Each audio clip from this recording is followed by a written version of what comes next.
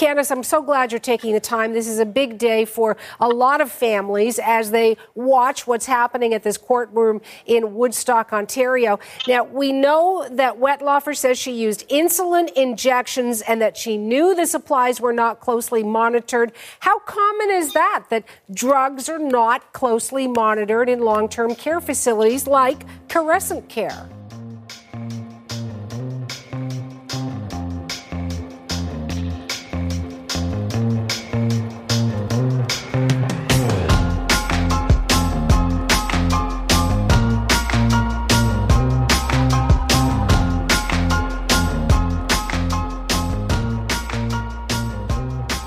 Hey there, I'm Dana from Can Learn English, and you are listening to the Can Learn English podcast. This is the #1 podcast to help you learn English for Canada.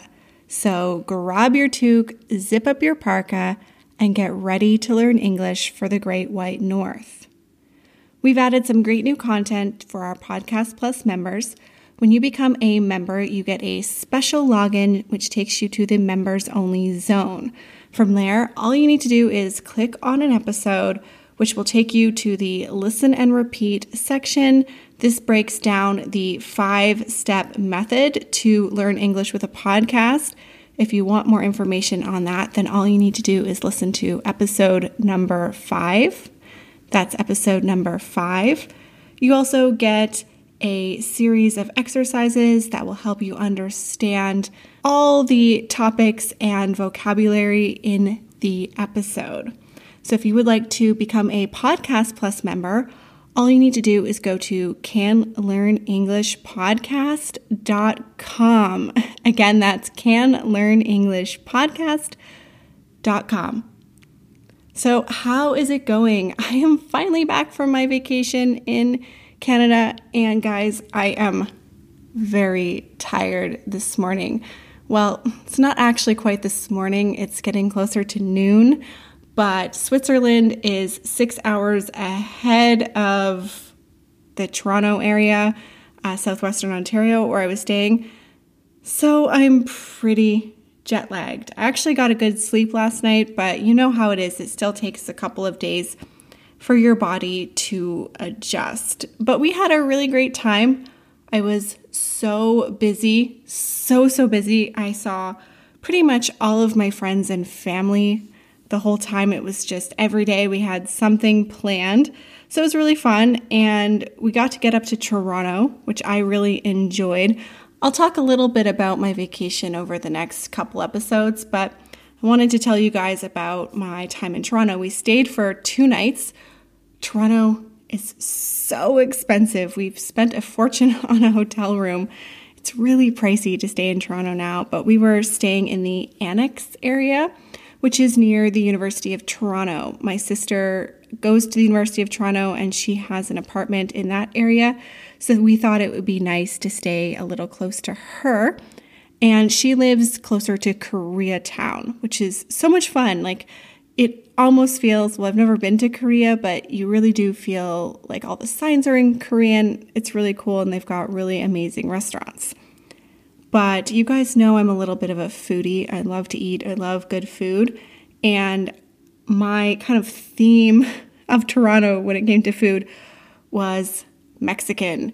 We don't really have too many Mexican restaurants here in Switzerland. Like, you can get really good Thai food here. You can get really good Vietnamese food, Asian food, Indian food, but not too much Mexican. So we ate at a place called the Annex Food Hall, and they had a Mexican restaurant with, I think they were rated like the second best tacos in Toronto, and they were so good. I'm going to be dreaming of those tacos until I'm in Toronto the next time. They were amazing. So while I was on holidays, I was talking a lot to my friends and family, and I have a little list going of some interesting words and phrases that are used by Canadians that I noticed because I live in Switzerland and I don't really talk to too many native speakers of English. My husband's Brazilian, so his native language is Portuguese. And although he's very proficient, maybe he doesn't always include some of these very specific kind of native level, I would say, expressions and phrases. So our phrase today is actually a phrasal verb, and it is fess up. I asked you guys on Instagram which one you would like to hear. I chose between cop out and fess up, and you guys chose fess up. So that is the one that we're going to do today. I think we'll do cop out next week because a lot of you said, Dana, do both. So of course I will. So I heard fess up from my dad. Actually, we were driving in the car and he said it in conversation. So I thought this is a really great phrase to bring to you guys. So as I said, it is a phrasal verb, and it means to admit the truth or to confess. So fess up. So fess isn't really a word at all. It actually just comes from confess. So fess up. And when I heard this from my dad, we were in the car and we were talking about someone breaking the law. Now, I really can't remember in what context, but I think we were talking about someone who was maybe speeding or had done something wrong. And he said, well, they'll have to fess up to that eventually. And I was like, I haven't heard anyone say that in a long time. So they are going to have to confess to what they did, at some point. Now, I'm really into crime shows. I love true crime. I love podcasts. I love YouTube videos, anything to do with true crime.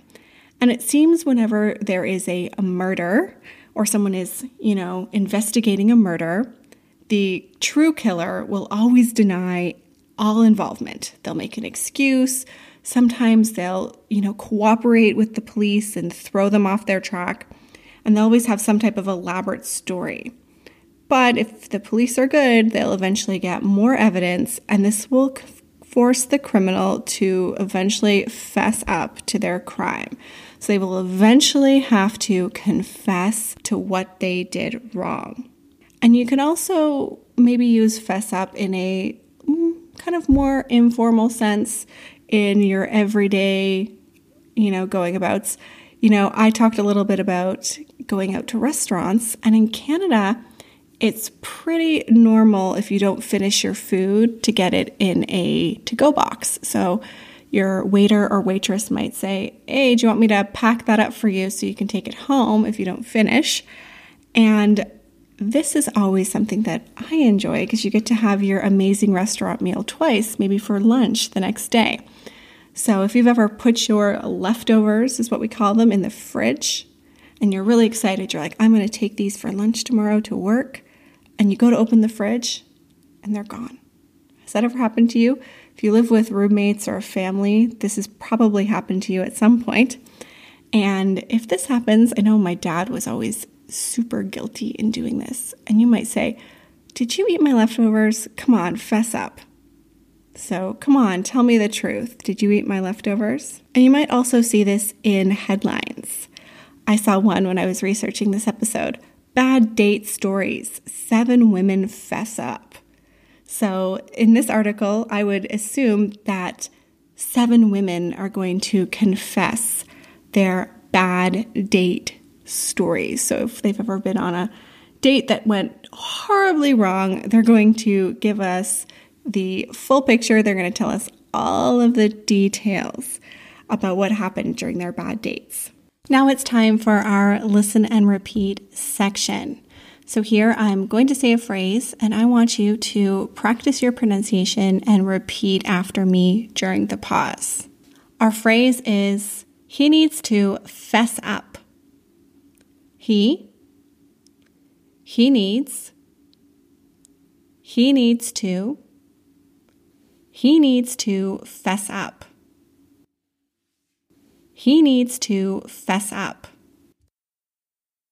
So in the beginning, I had mentioned that I love true crime. So I love listening to podcasts about true crime. Some of my favorites are Dateline, Serial Podcast, and then there's a really great one done by an Australian woman, and it's Canadian True Crime. So today I get to try my own true crime podcast because we're going to tell the story of Elizabeth Wetlaufer.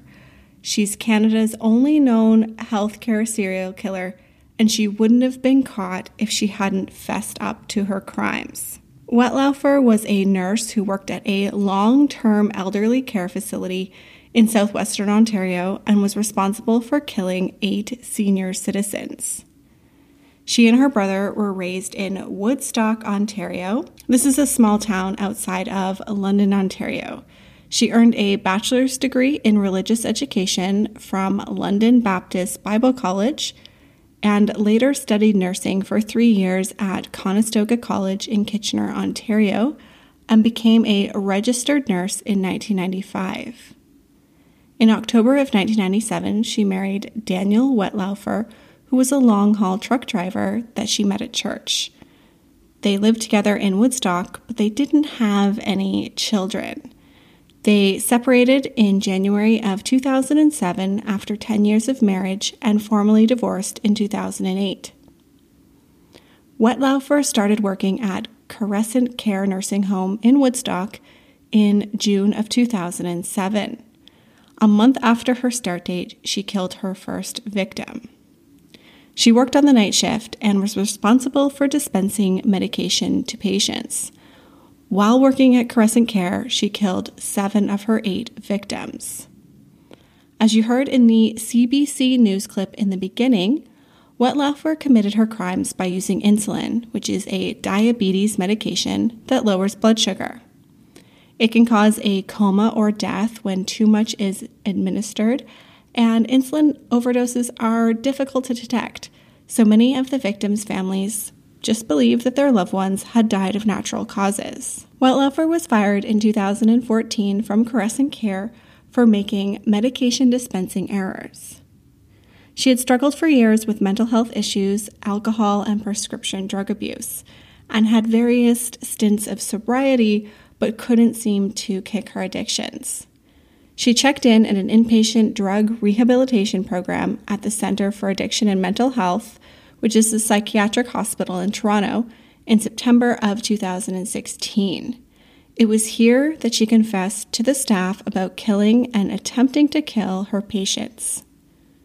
The hospital then notified the College of Nurses of Ontario and the Toronto Police Services of this chilling confession. She was arrested in October of 2016 at the age of 49.